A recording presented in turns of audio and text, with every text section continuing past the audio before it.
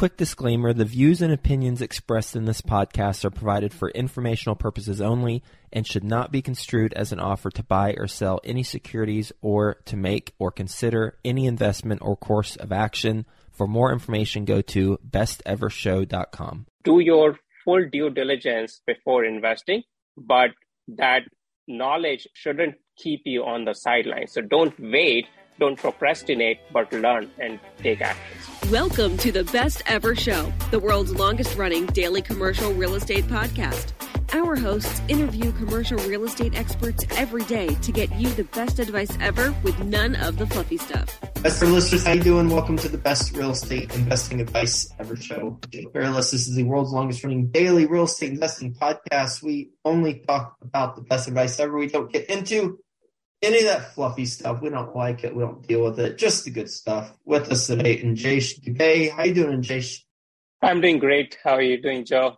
I'm glad to hear that. I'm doing well also. I'm doing great also. How about that? Yeah. I'm definitely. Why do well when you can do great? Exactly. So with us today, as I mentioned, Anjesh, he is the co-founder of Dubey Investor Group. He recently launched a fund. He focuses on multifamily. He's a general partner on 3 deals totaling a little under 700 units. Based in the San Francisco Bay Area. With that being said, you want to give the Best Ever listeners a little bit more about your background and your current focus? Yeah, definitely. So first and foremost, super happy to be here. So thanks for having me, Joe. A little bit about my background. I've been involved in real estate for over 14 years as a passive investor, buying real estate in various markets across the US. Presently, my main focus revolves around managing a real estate fund, aims to provide the best ever returns and opportunities for my valued investors. It's also really fulfilling because that allows me to combine my passion for helping others succeed in their goals with my expertise in the real estate investment. Let's talk a little bit about your background. 14 years as a passive investor also? That's right, yes. So 14 years as a passive investor, I've been buying real estate, single-family homes, duplexes just by myself, along with my wife, and we invested in different states. So from there, my journey into real estate actually started right after college because I always wanted to build wealth utilizing real estate. So we purchased our first investment right after the college, and over time, my interest grew. So that's where we built our own portfolio. And then from there, started as a regular natural progression, started looking into the multifamily syndication space. And that led me to being a general partner in 3 different deals and able to participate in various roles now. And we recently also launched a real estate fund focusing on the multifamily. How long were you an investor in your own deals until you were a general partner? For about 13 years, been doing it just by myself. And last year, we started doing a syndication. Mm-hmm. Okay. Tell us about that first deal right after college. Was it a single family home? Yeah, it just came because before even diving into the real estate, I was in college and I was pursuing my education in the computer science at San Jose State University right here in Bay Area. And from there, I graduated just like a regular progression from there, got internship, and then from there just became a software engineer and working full-time in the technology industry. So I still work full-time in the technology industry as an engineering leader and leading successful teams and managing them. But right after the college, I wanted to invest, and it was new. So I did not know what was IRR or what's the cash flow means or how do I calculate a different financial terms on to make a sense of deal. So I started with just my investment as a land because where I grew up, the land is the most valuable asset that you can buy because everyone knows that you cannot produce land. That is a limited asset. So invested in the land, and that obviously appreciated for a while. And I still have that actually piece of the land. Nothing we built on it, but it grew just because of the time and the market. It just grew 6-7x now, still keeping it. And then it's doing good. From there, started buying into single families. That's correct. Started right here in Bay Area, smaller single family unit. And from there, Once it started to cash flow, lower interest rates. After 2 years, bought again in Texas and then Indiana and then North Carolina. So just from there, we started going into the growing markets by just doing a little bit of this research, building our own team on local real estate agents, property managers. And it takes time, but we were also not in a rush. So every year, 2 years, we just buy one property. And then over 13 years, then we had a portfolio. Why didn't you continue to buy land? Couple of reasons. I think the financing on that is tricky because banks would like to see something built on that.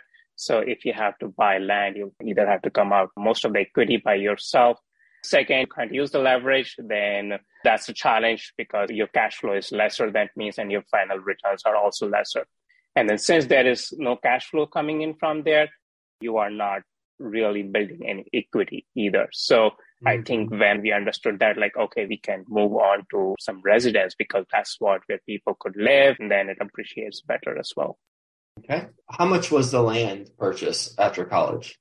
That was a smaller purchase, $25,000, smaller piece of the land. And the one reason is also to move away from there since it doesn't generate any income, but it has some taxes and expenses are there, right? So you still have to continue to pay into it instead of it's paying out. Then you bought a house in the Bay Area. How much was that? That was about $450,000, smaller townhome style within the community with an HOA. And with that one, we leveraged it at 75-25, so brought in 25% equity and 75% finance because the interest rates were better. So we got to a 3. At that time, it was 3.75 around. From there, then we rented it, self-managed it. It was our learning journey. Ran into a challenge with our tenant into that. Actually, our first ever tenant in the real estate journey ever. After 6 months, had to go through the eviction. So learned from that because we did not do our own due diligence. We thought that, okay, they're showing all the paperwork. It looks good. And we were not as thorough as we should be. So real learning from there. And then we got real tight after that and looking at all the paperwork to when we're finding tenants. So that was about a $112,000 down payment, right? That is correct. Okay. And then you started purchasing in different states, Texas, Indiana, North Carolina. Approximately what were your down payments in those 3 states? In Texas, between $250,000 to $500,000 property in those areas, and then able to generate income, definitely a certain cash flow from per unit, $200 to $500 after all the expenses. If it's a $250,000, again, targeting about 25% to 30% down. And on a $500,000 property, we usually try to put about quarter in there, so 100,000 plus. You did that for 13 years, and then just a year ago, you started focusing on the larger apartment buildings. Why not just build your portfolio and keep 1031ing your own properties and go larger and larger and own it all to yourself and your significant other? I believe that that's still a good process that I could continue doing, but I feel that it takes a lot of time, of my own time, and it doesn't go faster either because I believe that longer you own real estate, better it is. But by just doing it by myself, it limits one, because I'm just doing it myself, it just limits into my own knowledge and my own expertise. And if I make mistakes, it would be just my mistakes. I'm not leveraging other people's expertise at all. Second, I get limited by the capital because it's just my capital and it takes time to refill the capital, a couple of years to buy it again and rinse and repeat. With the syndication, I think now that after so many years, I built some expertise and skill sets, I can apply those skill sets into a larger space where we can bring in expertise of other general partners, utilize capital from other people who lack skill sets or who have not invested in real estate before and make their goals achieve. And then while at the same time achieve our own goals as well. So I feel that it's a win-win situation. And lastly, with single family and smaller properties, after some time, once you have 10, 15, 20 properties, it does not scale because each one has their own property manager, different location, and different issues, different neighborhood, different challenges with each area and cities, laws, and taxes.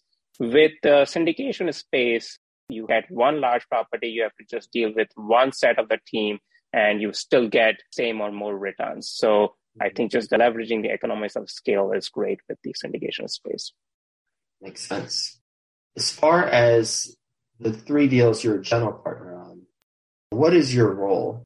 Mainly, I focus on raising capital for those deals and helping out after the close of the deal, helping out in the asset management, not as actively, but getting onto the calls and providing my expertise and suggestions to the property management and the asset manager. So work as a team and also managing the investor relationships. With the 3 deals that you're a general partner on, how are they doing? That is a great question. So each property is doing differently because first of all, they are in different areas. They have different set of general partners and different statistics and different neighborhoods. So the one that I have in Jacksonville, it's cash flowing it. We have a rate cap on all the deals, which is great because of the rising interest rate environments. We got saved by that heavy expenses. Definitely the stuff that we underwritten it, the interest rate are higher because after that it hit the rate cap. So our cash flow has decreased what we projected, but the good thing is that we are still not cash negative. So that is the best part. So what are we focusing on right now is renovating the units as fast as possible, turn over the bad debt if there is any, and make that asset more stabilized as soon as possible for it to be able to refinance, because that would allow us to be able to return some of the capital to our investors and also get into the fixed rate. Well, I might have some follow-up questions just to learn more about each of Sure. them. Well, let's talk about all 3. That's a great overview. Thanks. So let's talk about the second one. So second one, we had a lot of vacancy in there. So, where is it located? It's located in Macon, Georgia. And one of the reasons the vacancies were because obviously the asset was not in a good condition. So we got it at a really good cost basis, $60,000 per unit. So it was great buy in terms of that, and total 176 units on that. So our business plans anyways was the vacancy going to be high because we are going to be renovating very fast on that one and turning around tenants who are not paying and moving them to fill in with the better tenants who are more qualified and will pay regularly. So anytime we are moving out the bad tenants or bad debt, we are turning over quickly and re-renting it refinish the unit, renovate the unit, and then leasing it to the better tenant class. Previously, before closing, our business plan to finish the renovation by sometime mid or later next year. But with the progress we are making, we are targeting to finish our 80% of the renovation by the end of this year. So we are going very, very fast. And that will allow us to be able to stabilize quickly and then able to refinance into the better debt after that. Got it. Okay. The third deal? Third deal is actually in Atlanta, Georgia. That is a unique deal. It is all duplexes in there. So it is 52 duplexes in one community. So really 104 units. And the business plan over there before the acquisition was to upgrade these units and make them from 2-bed, 2-bath to 3-bed, 2-bath, utilizing the garage space and converting that into the bedroom. Because in that community, there is a high demand for more bedrooms because there are bigger families with children and there is growing demand for just larger places. So that fit well. And that is the deal that's actually doing pretty good job. The challenge over there is that tenants just are good tenants. There is no bad debt. Everyone pays on time. It is still at a 99% occupancy, which is great. But the challenge with that we cannot go faster on the renovation of the units as we would like to. Because tenants we have to increase the rent at the market rate. If I increase it by $500, $700. And they're like, yeah, that's fine. We really love here to live. And we have a lot of family members who live into different units as well. So we like to stay. Like, oh, then in that scenario, how do we renovate? So what are we doing there is giving them the option that you move them to a renovated unit and then renovate the one that got empty. But because of that, it got slower. So the renovation is going slower. but it's really cash flowing really well because occupancies continue to be high and we are able to increase the rents without the expenses. We'll get back to the show, but first, some sponsors I'm confident you'll find value in learning more about. Are you looking to raise money from private investors to buy commercial real estate? Syndicationattorneys.com is here to guide you every step of the way. At syndicationattorneys.com, they do more so you can do more. They create real estate syndication and fund offering documents, but they also educate you on the ins and outs of raising private money, ensure your offerings comply with securities laws, and help you structure fair deals with investors so everybody wins. With reasonable lump sum fees and over $2.75 billion in securities offerings created, syndicationattorneys.com has the expertise you need. But that's not all. Syndicationattorneys.com also offers weekly attorney-led masterminds, networking, and strategy sessions through their pre-syndication consulting agreements. To learn more, visit syndicationattorneys.com today to get started. This offer is not available to Florida residents. Nice. So for all of those three, are you still paying distributions? We are taking a conservative approach. We are holding on to the distributions till the refinance on some of these deals are done because we don't want to go out, do the distributions, and if something did not go as planned, we do not want to dilute our investors and if we needed a capital back. Are all three paused? One deal in Jacksonville has done a distribution, and previously we were planning to do a 1% distribution, but we have reduced it to a 0.5% right now. And we are hoping that we will be able to increase it more than 1% once the cash flow becomes better. The other two are on pause, yes. Why would the Atlanta one be on pause? That one, saying? Yeah, that's a great question. What's the reason for that? The Atlanta one is actually, in the correction, that is not on pause, but there is a restriction from the lender that no distributions for 12 months after the closure. So we closed on it in the last year, June. So that restriction is going to go away pretty much yesterday. So now we are going to take a look, get an approval from the lender, and then are we ready to do the distribution? And then once they say yes, it will be good. Nice. What have you learned from being the general partner to date? I know it's been a year, but you're in 3 deals, and I know you've picked up some things given your academic background as a software engineer and having an engineering mind. I know your type. You're a smart cookie. So what have you learned from these 3 deals? I think a lot of learning was around that once you start the execution, you can do whatever the due diligence we can on the deal before the purchase. The business plan is not necessarily going to go in the way that you hoped for. So there are always going to be the variation, and that presents a risk. So really, you cannot know everything. And when there are surprises, I think the most important thing is to have network and connections and access to the capital to be able to mitigate those risks. I think that is the most important thing, because in one of the properties we found after the due diligence one, and especially in the Jacksonville one, we found that there is a plumbing that needs to be changed completely for the units because it's getting really old and it's busting out. So we had to add that as part of an expense after the close. The good thing was that lender agreed to add that expense as part of a capital expenditure that they were giving us the funds for. But things like that will come up. But the real thing is that if people have experience and you have a team of people who have expertise, who have done that in the past, they will be more suited to be able to mitigate those scenarios than anyone else. So that's the most important learning I think I got. Reminds me of the Mike Tyson quote. You heard that one? Everyone's got a plan till they get punched in the face. Correct. But you said it much more eloquently, and I appreciate that, and I like that. Basically, once you start and execute the execution, it's game on. And as you said, the business plan won't go exactly how you plan because you're dealing with people. You're dealing with people and you're dealing with circumstances, some under your control, but you, others might mess up, and some circumstances outside of our control. So you said something very, in my opinion, spot on, which is you've got to have the expertise and you've got to have access to capital.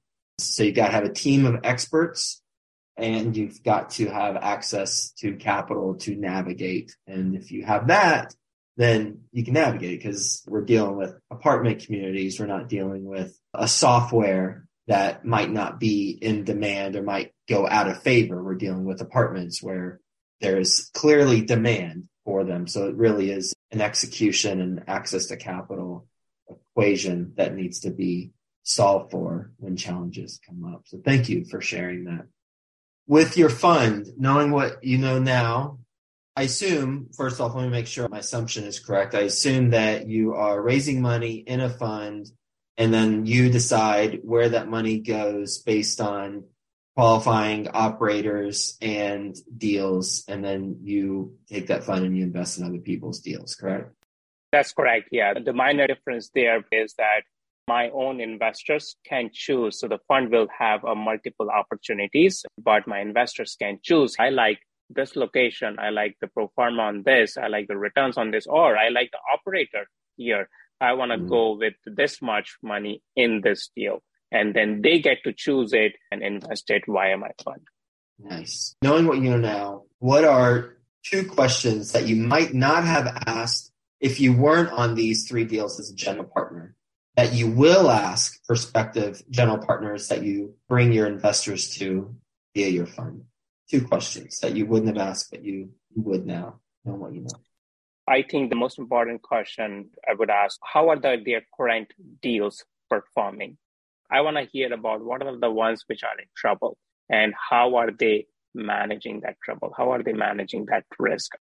I don't want to hear a lot more about the current deal, but I want to know that what challenges they have seen so far and how are they mitigating it? Because that will help me build trust in them that if challenges arises here, then they are capable and suitable to be able to overcome them.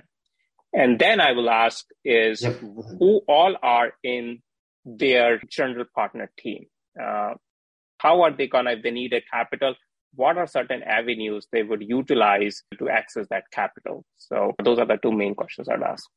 So how are the deals performing currently? You want to know about any ones that are in trouble, and then who is on the general partner team, and have a follow-up question within that on how are they accessing capital when they need access to it, correct?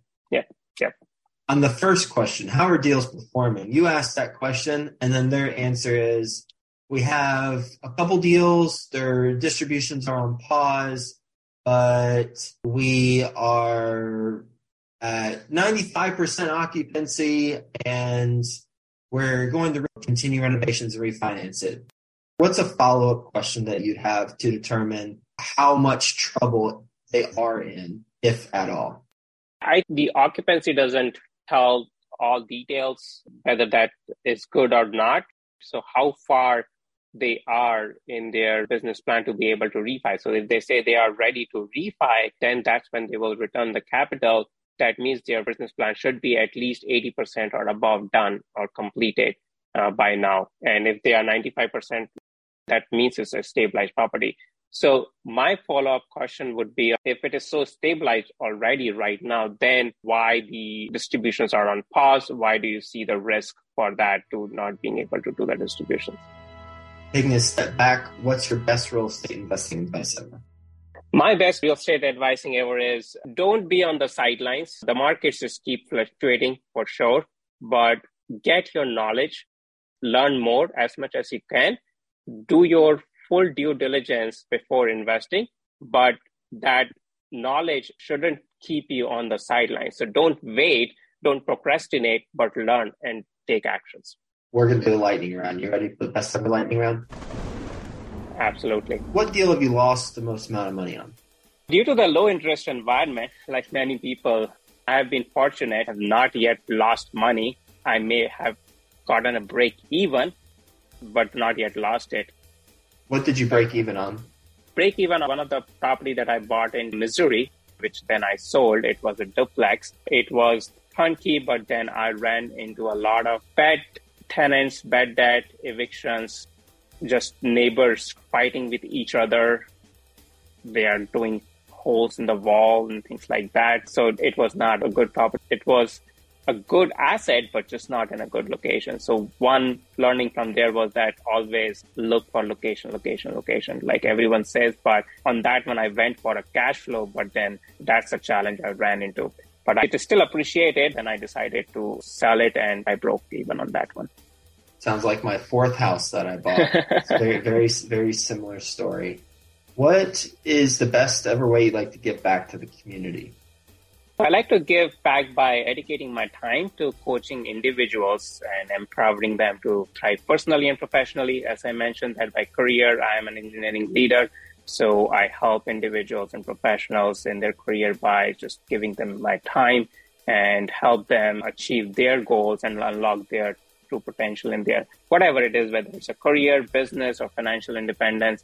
And I do this all voluntarily. I give that time so that they can learn more what I have from my experience. And Josh, how can the best ever listeners learn more about what you're doing?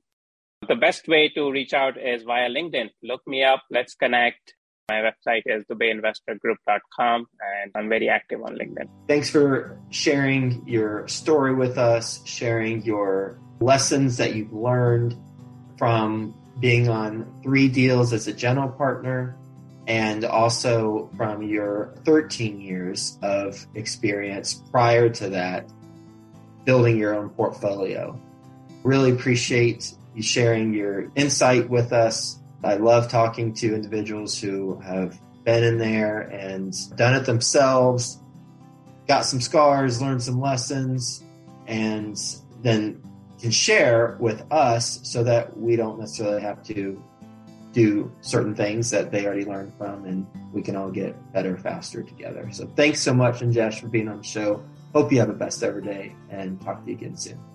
Thank you so much, Joe. Hi, best ever listeners. Joe Fairless here again. And one last thing before you go, would you like to receive a short weekly email with proven tips from experienced investors, free tools and resources, and a roundup of the week's most relevant news and best ever content?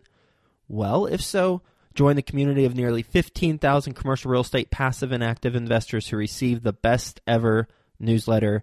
Just go to bestevercre.com/access and you'll get the very next one. I hope you enjoyed this episode. And as always, thank you for listening and have a best ever day.